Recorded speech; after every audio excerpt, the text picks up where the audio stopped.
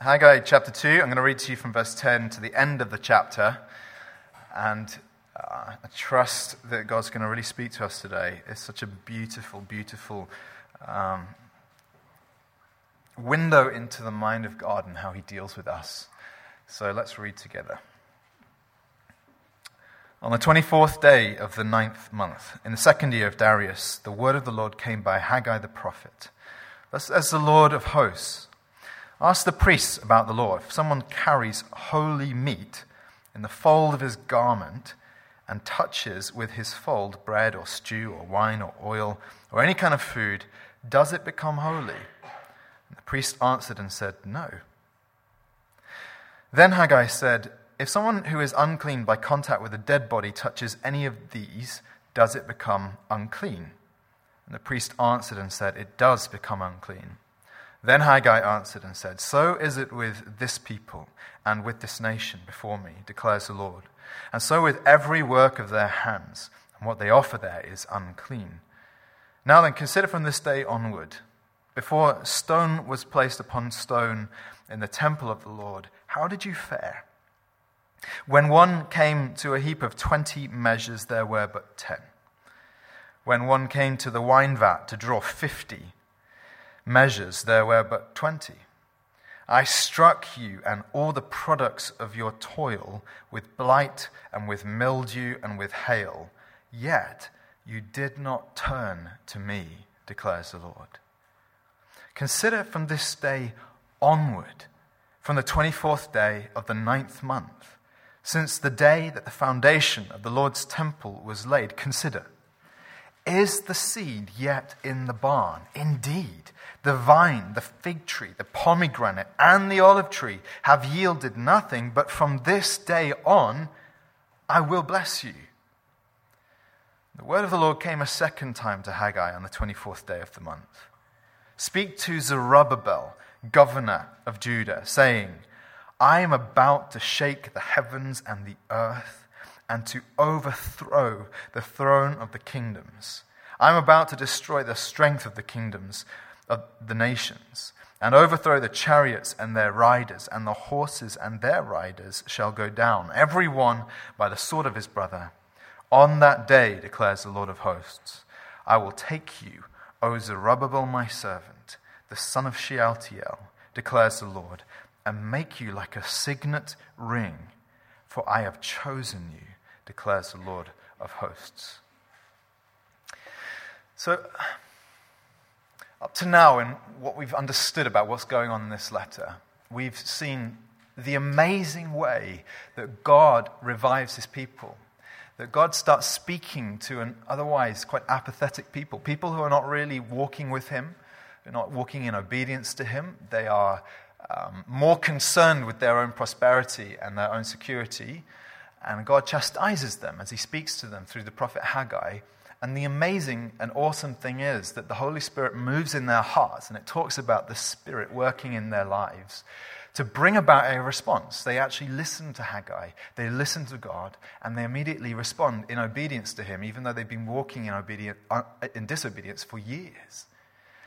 And we've been thinking about this way that God moves at this ground level sort of perspective of people disobedient, hearing God's word, and the Spirit of God doing something extraordinary in them to bring about amazing revival among God's people, and talking about how this has happened so many times through history, and how this is probably the most urgent need of the 21st century church in London, the thing that we want to cry out for, long to see God do, that he would revive us, that he would move in extraordinary power to bring about transformation and obedience and a pursuit of holiness and a trust in him and a complete dedication of our lives in discipleship to him, the willingness to lay everything down. And so as we trace the storyline, we've been looking at this at very much at ground level, just the blow by blow, the unfolding of the events in this book. And of course it's all in one sense can be taken for us as a picture of the way God desires to build his church. They're building a temple, a physical temple, they're gathering wood for the building of that temple, and we are called as God's people to build his spiritual temple, the church, and in fact to be ourselves living stones, part of it. Now, in this last section, It's like we jump up 20,000 foot and we get a bird's eye view. God's eye view of the way that he deals with people, the way that he deals with you and me. And it unfolds in these sort of 4 successive unfolding moments in this section. And I want to just walk through them with you one at a time, because there is no doubt that this is a pattern. It's a pattern that you see again and again in the Bible, and it's something you will have experienced very much on a personal level in God's dealings with you. And if you are ever confused about the work of God in your life, this might help give you a roadmap, an understanding of how God works in us to revive us and transform us. So let me open this up for you. It begins with a kind of a diagnosis of their essential problem. I don't think that they fully understood their spiritual condition. I don't think that they had fully grasped what was wrong in their hearts. And so what God does is he starts to uncover it. The greatest danger, if you're a Christian or a believer in God, is the problem of self-deception. The problem that you can think things are different to how they are, that you think that you are in a good place with God. And the danger, of course, always in religious devotion, in worship, in attendance of church, in doing the things that you think are Christian to do, is that you can be engaging in a kind of self-deception. So what God does is he basically unfolds a parable for them to lift the lid on their self-understanding of what was going on in their hearts. And he does it in this somewhat seemingly obscure way. I don't know if you were tracking with what was going on in this early part, where God prompts Haggai to ask the priests, what happens if you put holy meat, remember this is meat that's dedicated for the temple, into the fold of your garment? If they did that, their garment became holy. But he said, if your garment then touches something else, like some food, does that holiness get transmitted? And they say, no, it doesn't. Now, if you touch a dead body, the uncleanness is transferred to you under Old Testament law. What then happens if you touch something else? He said that uncleanness is then transferred. Now, the essential point you've got to get from this is that the uncleanness, the defilement, transfers or travels more easily than cleanness. And this is something we experience in day-to-day life, but it's also a spiritual principle. So, for example, if you were to have oily hands, I don't think there's many mechanics among us, just looking around. But let's say you've been trying to fix your bike and you've got oily hands. If you then touch your clean clothes, do your hands become clean? They don't, do they? The opposite is true. That the dirt is sort of transferred to the unclean, to the clean garments. Similarly, you've probably heard me use this analogy before, but let's say you're out eating al fresco at St. Christopher's Place behind Oxford Street. You know, there's all that area with beautiful tables out in the open air. And there's nothing more lovely, is there, than eating in the open air in London. You've got this beautiful bowl of soup of the day. And as you're eating it, a pigeon flies over and poos into your bowl of soup. At that point, do you then add a bit more clean water and think to yourself, wow, there's more clean than unclean in there. Things are going to be all right. I'm just going to enjoy this soup and put it to the back of my mind. The majority of this soup is clean. I'll just eat around the poo. Is that how you deal with it? I don't think so. You probably vomit, tip it on the floor, run away. I don't know what you do. But whatever you do, you suddenly get put off al fresco dining for life, don't you? Now, what God is helping them to understand is this is exactly our problem, our condition, the problem of the human heart. That he says it to them here in verse 14. He says, then Haggai answered, and he's sort of explaining to them the essential problem, what had been going wrong in the community. He says, so is it with this people and with this nation before me, declares the Lord, and so with every work of their hands, and what they offered there is unclean. Now, at first glance, it seems intensely unfair. God calls for obedience, and we obey, And then God says, it's not good enough. It's unclean. Your sacrifices are unclean. Your work for me is unclean. Everything you do seems to me to be tainted.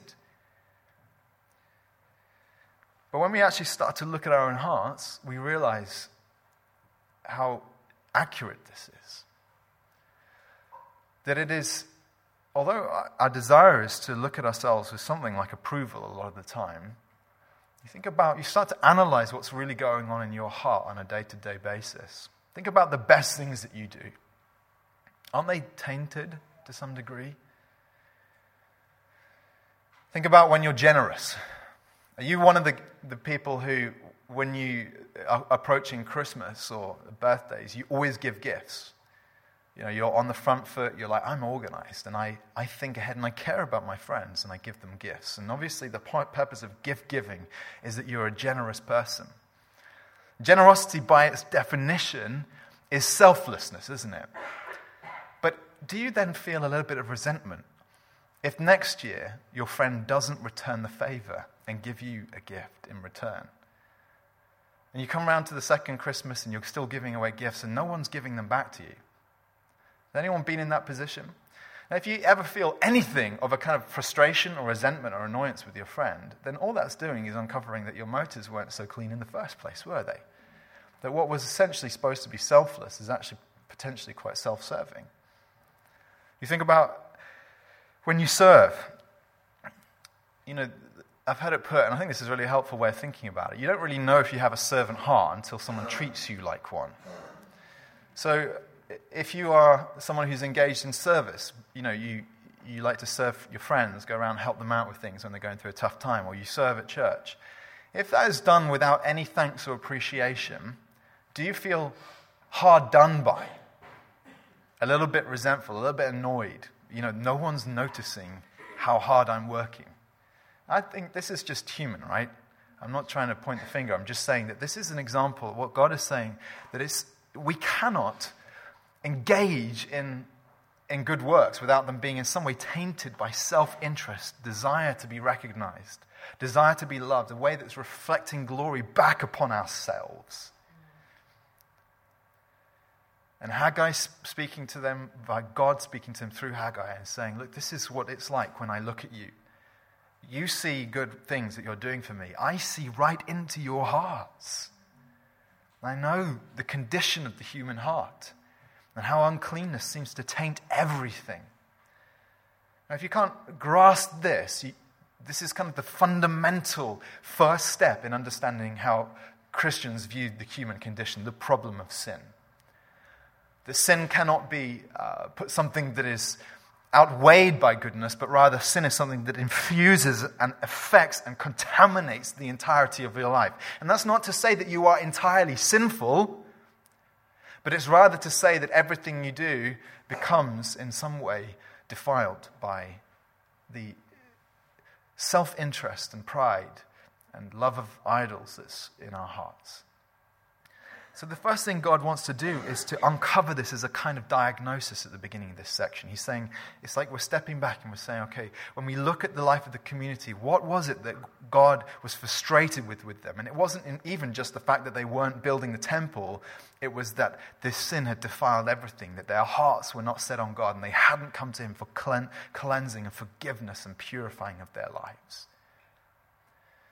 Now, I know that in this room there's probably two kinds of people. Some of you may well not be religious types or Christians in any way. And so the way this applies to you is, of course, to recognize that sense you have. You say to yourself, I'm basically a good person. There are definitely things in my life I don't want people to know about. But if we just ignore those for a moment, the rest of me is pretty good. And God's saying, no, the whole thing is contaminated. And for most of us, we love Jesus. We go to church. We want to worship Him. We want to be part of His kingdom. And He's saying to us, friends, the danger always is that you engage in a kind of self-deception. That the heart of your faith becomes a void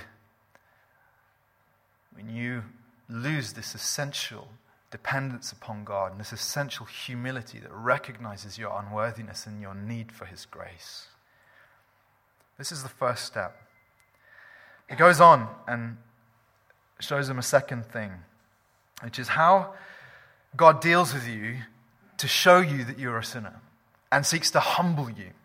So in the next part, from verse 15 to 17, he says to them, he describes to them the problem that they were facing for these last 17 years, where he says, before you did any of this work for me, what was going on? He says your lives were, you were struggling.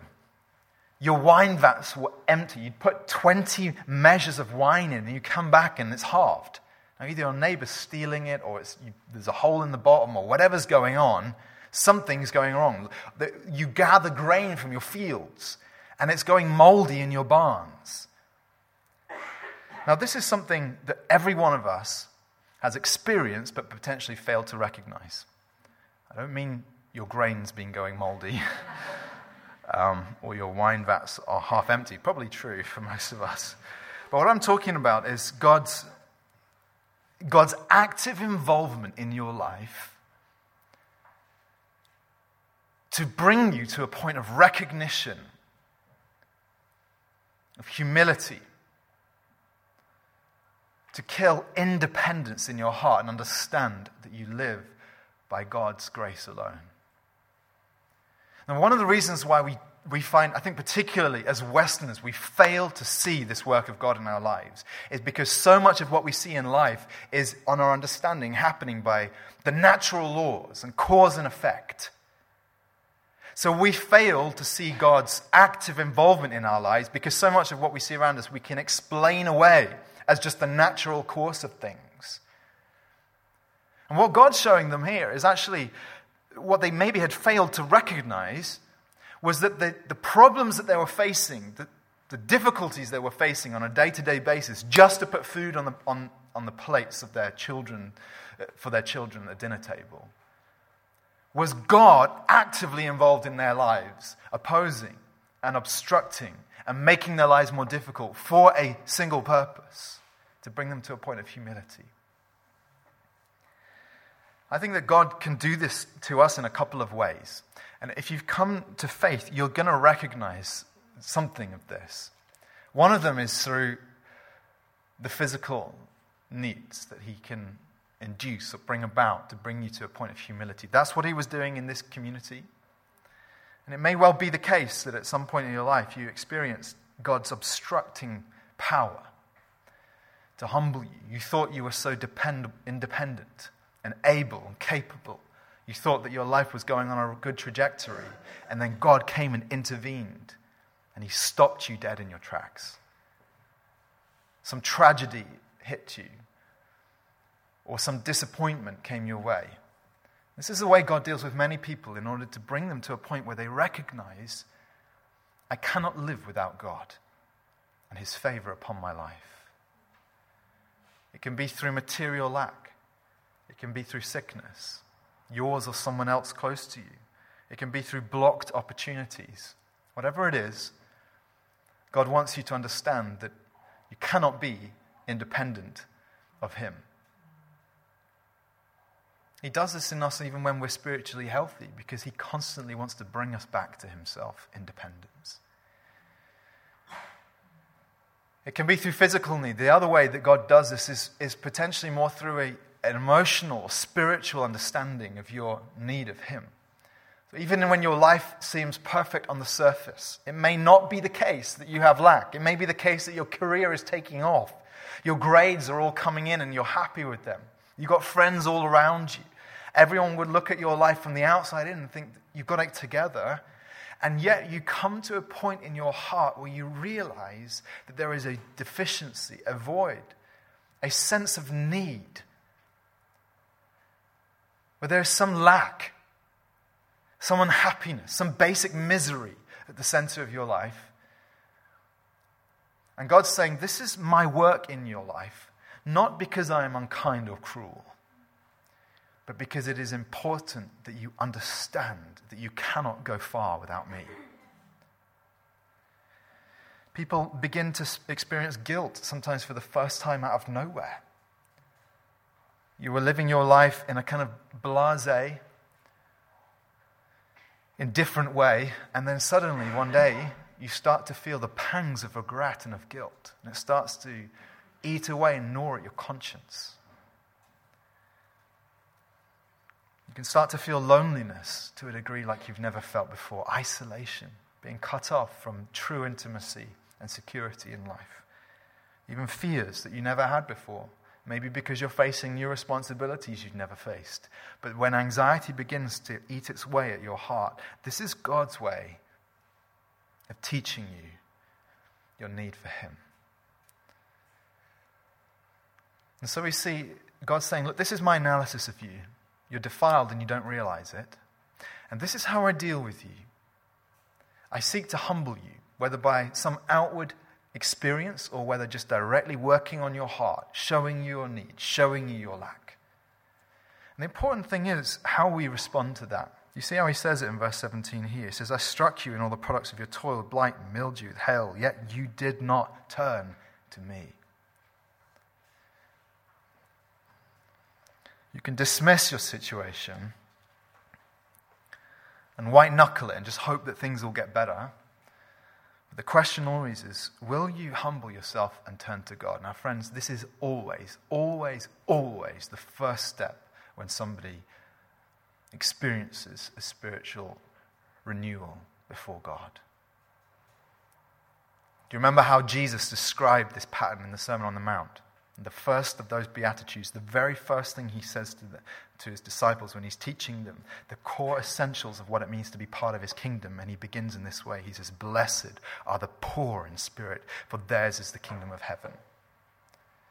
Unless God has brought you to a point where you realize that your poverty before him, your bankruptcy, your emptiness, and brought you to your face, the rest of what he has in the kingdom of heaven cannot be yours. Jesus said it in the way that he described that the only way into the kingdom of God is like a child. This is so liberating because we love to take responsibility upon ourselves and weight upon ourselves because it gives us a sense of achievement or of pride. And God says, no, the way to him is always empty-handed, open-handed, bringing nothing. Then he goes on and starts to speak to them in a third way. He starts to talk to them about his radical and disproportionate grace as they respond to him. I want to reread these verses to you because they're so important in understanding the work of God in our lives. From verse 18, he says this, consider from this day onward, from the 24th day of the 9th month, since the day that the foundation of the Lord's temple was laid, consider. Is the seed yet in the barn? Indeed, the vine, the fig tree, the pomegranate, and the olive tree have yielded nothing. But from this day on, I will bless you. Now, this would be incredibly easy to misinterpret what God's doing here. If you understood this as a kind of reward for their labors. So they turned to God and they've begun rebuilding the temple. And then God says, from this day onwards, I'm going to bless you. Your vines, your wine vats are going to be full, your barns are going to be full, and you're going to experience blessing and prosperity. And the natural, human, logical way of looking at this situation would be to say, there we are. That's exactly what we assumed God did. That when you're obedient, he blesses you. When you're disobedient, he curses you. And that the more obedient you are, the more he's going to bless you. And of course, that only is to play into the basic misunderstanding of how sin and grace work. That would only make sense if there was a kind of just recompense for your labors. In other words, that your labors were in some way proportionate to the amount of grace that God blesses you with. Now, you know what that's like in day-to-day life. So when you go to work, you expect to be paid for the hours you work. Unless you're a city lawyer, in which case, good luck with that. You expect to be paid. You expect that there is a just recompense, an equivalence. I work this much and I get paid this much. I'm part-time and it's reflected in my salary. And what God does here is he completely obliterates that way of understanding and that way of thinking because there is no proportion or proportionality here to the way God blesses them in relation to their obedience.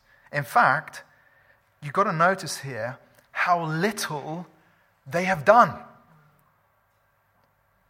We're talking here a matter of weeks since they began working on the temple.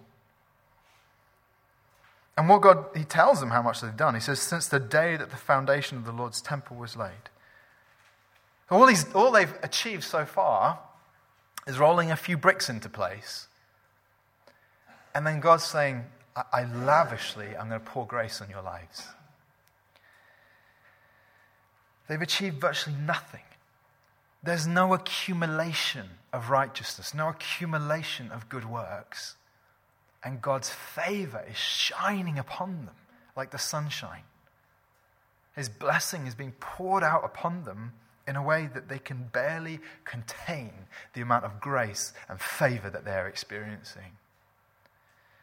Now this, my friends, is exactly how Jesus described the grace of God. I want to give you a few examples of this. These will be familiar to you, but I want you to look at it through this lens of the disproportionality of what God is doing here. Do you remember the parable of the prodigal son?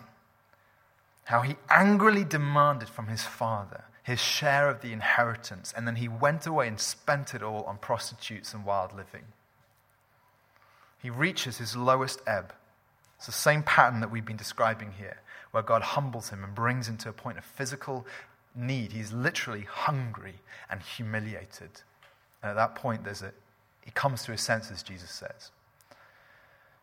He recognizes the need to return to the Father. And when he comes back to the Father, he has a little speech prepared. He says, I've sinned against heaven and against you. I'm no longer worthy to be called your son. Make me like one of your hired servants. Now, even that would have been a gracious act if the father had done that, because he had no right to work upon his father's fields. This is the untrustworthy son with character that's demonstrably at fault here. But the father doesn't just give him a backroom job, like, okay, if you wash dishes for the next 30 years, maybe you can eat at my table one day. Instead, he says, bring quickly the best robe. And put it on him, and put a ring on his hand, and shoes on his feet. A ring and shoes.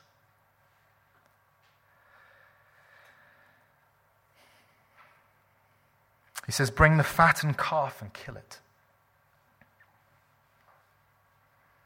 And let us eat and celebrate.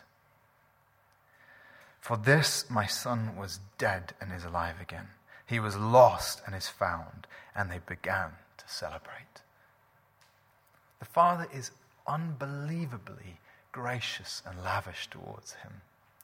It's so offensively unfair that the brother who's been laboring all this time, the older brother who did not spend the money on prostitutes but has been serving the farm, is irritated to the core. He says, look, these many years I've served you and I've never disobeyed your command. You never gave me a young goat that I might celebrate with my friends.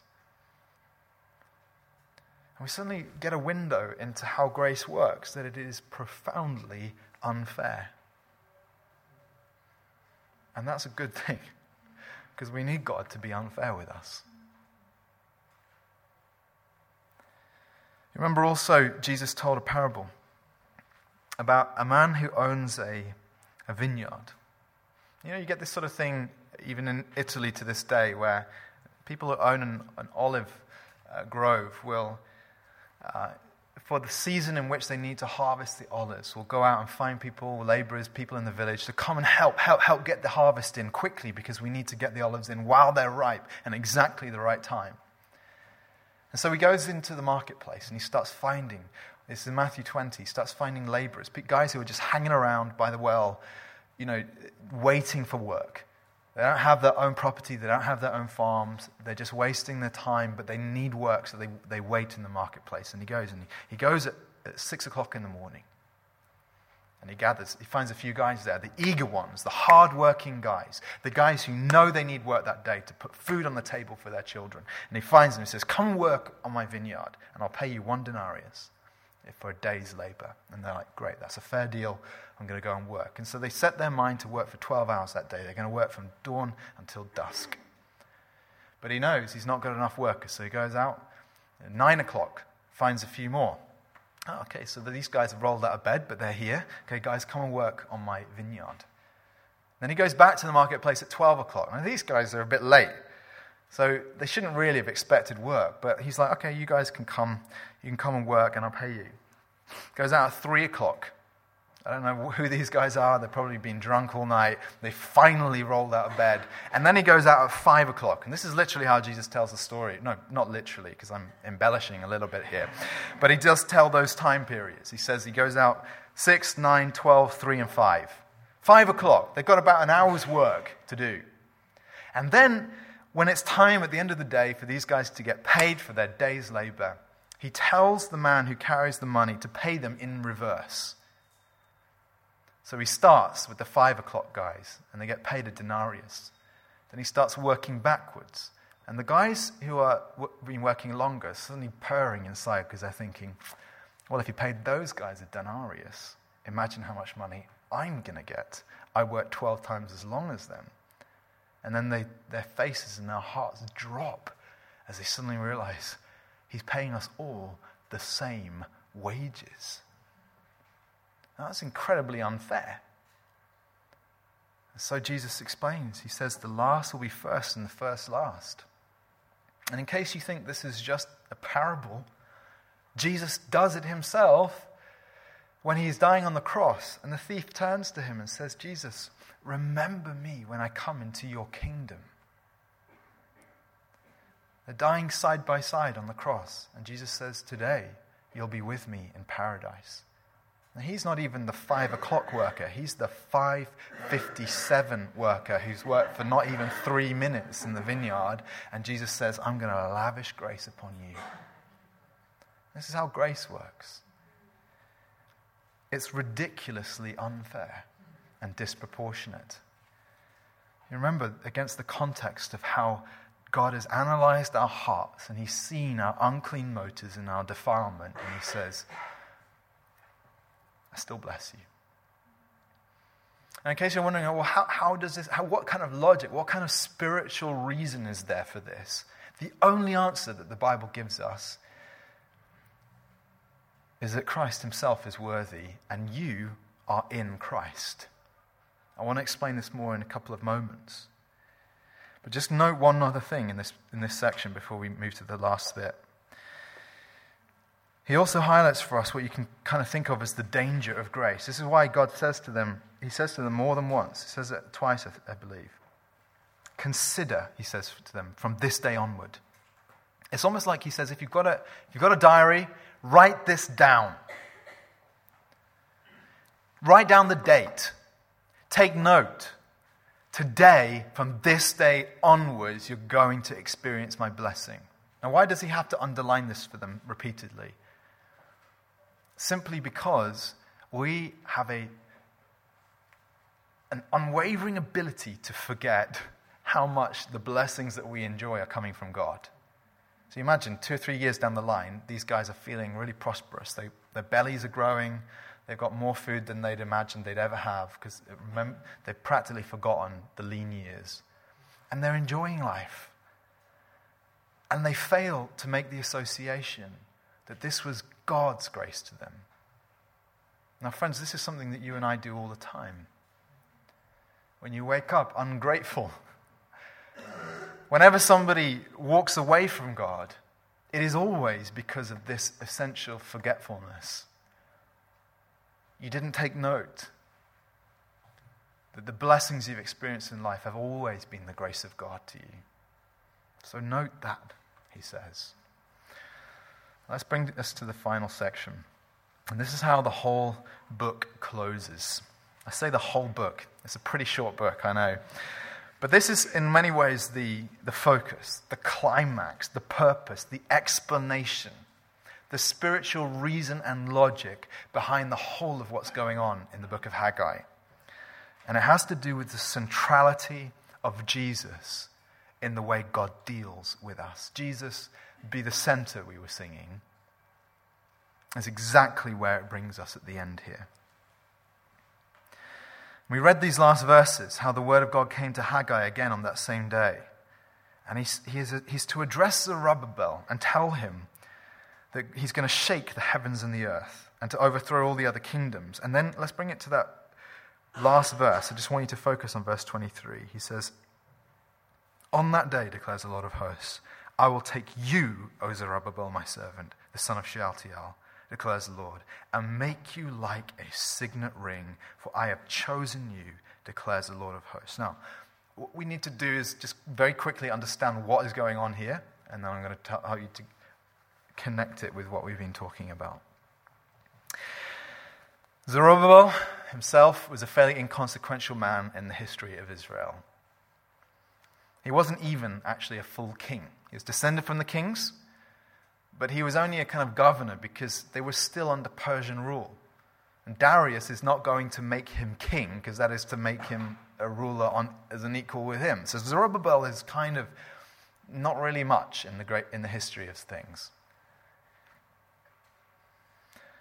And so when God says this incredibly high language about him, you've got to understand he's not actually talking about Zerubbabel himself. And we've seen this pattern all the way through the Bible. That God, for example, when he's addressing David and saying to David, "I'm going to give you a kingdom, David, that will never end. And David will sit on the throne that I give him forever." The language that he says in 2 Samuel 7 and in many of the Psalms, he's not talking about David. He's talking about David's greatest son, the one who would descend from David, Jesus Christ. Now, the sharp-eyed among you, when you've read your Gospels, might have noticed that Zerubbabel's name comes up twice in the New Testament, in Matthew and Luke, in the genealogies of Jesus Christ.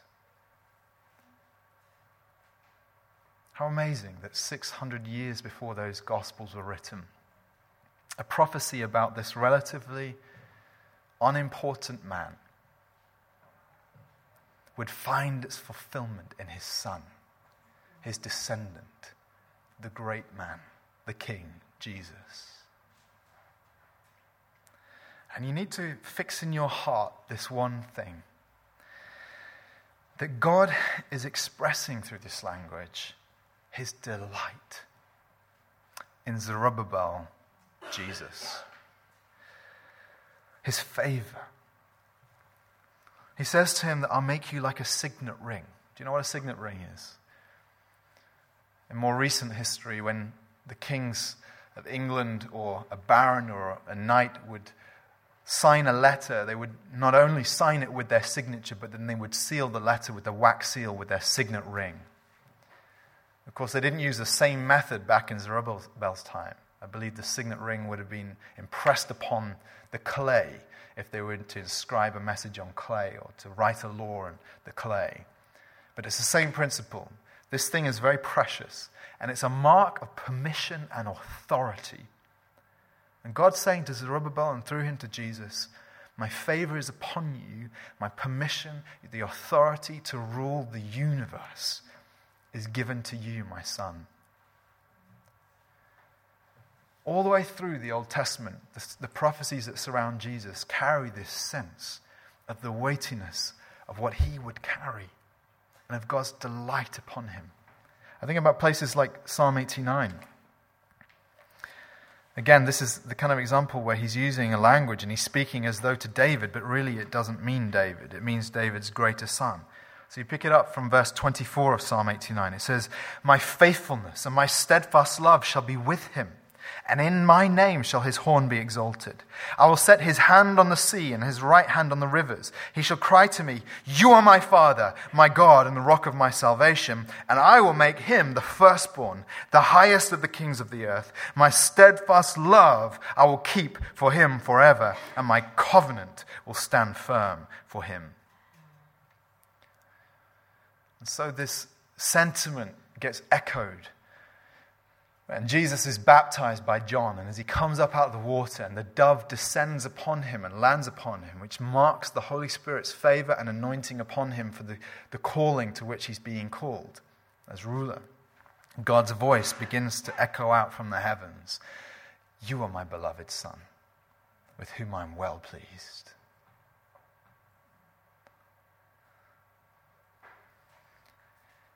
The reason why this is so important for us to understand and connect with everything that we've been saying so far is that the grace of God that you and I experience, this unfair, disproportionate grace that is poured out upon your life, even though you've done nothing to deserve it, but turned to him in dependence. The reason why God lavishes you with love is primarily because he loves the Son. It says in the book of Ephesians, "Blessed be the God and Father of our Lord Jesus Christ, who has blessed us in Christ with every spiritual blessing in the heavenly places." I think this is one of the most mysterious and difficult concepts to get your head around. What does it mean to be in Christ? But one thing it means for certain is that the favor that God feels towards his Son, the love and delight that God feels towards Jesus, is the same favor and love and delight that he pours upon his people when you become part of Christ's body, when you are joined to him, when you are in him. And of course, nothing of that has to do with your loveliness, your cleanness, your worthiness. And it is entirely to do with everything that Christ has won for you. His worthiness, his greatness, the favor that God feels towards his Son. And it's not to diminish your sense of personhood or the love that God feels for you personally, but it was always God's decision, as it were, to kind of hide you behind Jesus, to protect you from his anger for your sin by putting you behind the Son, so that the Son would carry the full weight of God's anger on the cross. And all that would be left for you in God exhausting his anger upon the cross would be the favor and love and delight that he has upon the Son is now yours in Christ. Nothing of that is fair. It means that the thief on the cross, all he does is reach out, as it were, and touch Jesus, and he becomes part of Christ's body. And from that moment onwards, his record is entirely obliterated. He did nothing. And God sees him with as much love and favor as he sees Jesus dying next to him.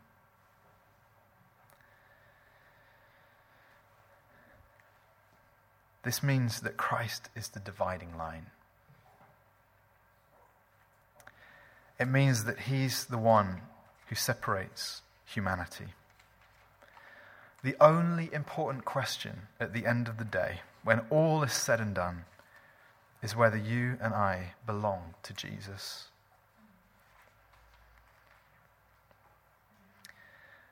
These same lines, in the book of Haggai, we keep coming across these lines that God says, "I'm going to shake the heavens and the earth." And the idea is that as he shakes the heavens and the earth, everything that he is not happy with falls away, and all that's remaining is the kingdom of Jesus Christ. And I tried to explain to you that is exactly what God has been doing through history. We're seeing the kingdom of Christ burgeoning and growing and becoming more powerful as Jesus rules and wins hearts and minds across nations from every corner of the earth. And as that's happening, God's shaking the earth. That's why we don't despair when crazy men are elected into powerful positions, because God is shaking the earth. And those kingdoms won't stand. The only one that matters at the end of the day is the kingdom of Jesus Christ. That's why in the book of Hebrews at the end, towards the end, of chapter 12, he takes up this language from Haggai. He says, when he echoes it, "Yes, once more, I'll shake not only the earth, but also the heavens." And then he explains it to us. And he says, "Therefore, let us be grateful for receiving a kingdom that cannot be shaken. And thus, let us offer to God acceptable worship with reverence and awe, for our God is a consuming fire." The purging fire of God is at work in the world, he's saying. Shaking things up. Rendering things unpredictable and dangerous and scary. But through it all, God is at work to establish that the kingdom of Jesus will never fail. Which is why I say to you, as we close this book, The only thing that matters is whether you belong to Jesus. The only thing that matters is whether you are in Christ, whether he is your king, whether you have surrendered to him as Lord. Yes, we're imperfect in the way that God described here. Like the pigeon soup, unfortunately, so unedible. But God deals with us in ways that are disproportionately good when we come to him, when we turn to him, when we depend on him. And the only reason is because we are connected with our Savior Jesus, the great hero of our faith. Can we stand together and worship him? Jesus, I praise you and thank you that you are always the intention. The Father always had you in mind. Even before the foundation of the world, the Bible says that the Lamb was slain. You were the focus, you were the end, you were always the intention. The Father delights in you, and we want to delight in you also. The Father's chosen you, and we also hail you as King. And the Father's appointed you, made you like a signet ring, and you've placed that seal upon our foreheads and said to us that we belong to you. The Father's given you a throne, the same throne from which you now rule our hearts and lives. And the Father's given you power to bless, and we've experienced favor in you. And the Father exhausted his wrath against our sin when you died on the cross.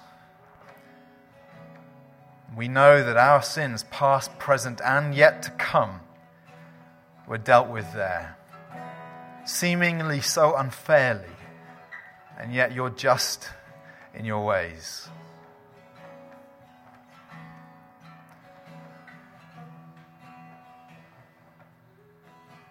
Thank you that you breathed your Spirit upon us, the gift of your kingdom. Help us, Lord, to respond to you, Lord Jesus, with total devotion, with total commitment, with absolute love that engulfs every part of our being, every fiber, heart, soul, mind, and strength, honoring you, loving you. But thank you that your favor does not depend upon that. Your favor is unfair. Your grace is unfair. And we're the beneficiaries, Lord, of the fact that you lavish it upon us. I know many of us feel deeply unworthy. Help us to walk under the sunshine of your grace and to know that you love us, that you smile upon us. For those, Lord, who have not come to that point of humility, of recognizing their need for you, bring them to that point, Lord. Do it, kind Father. Amen.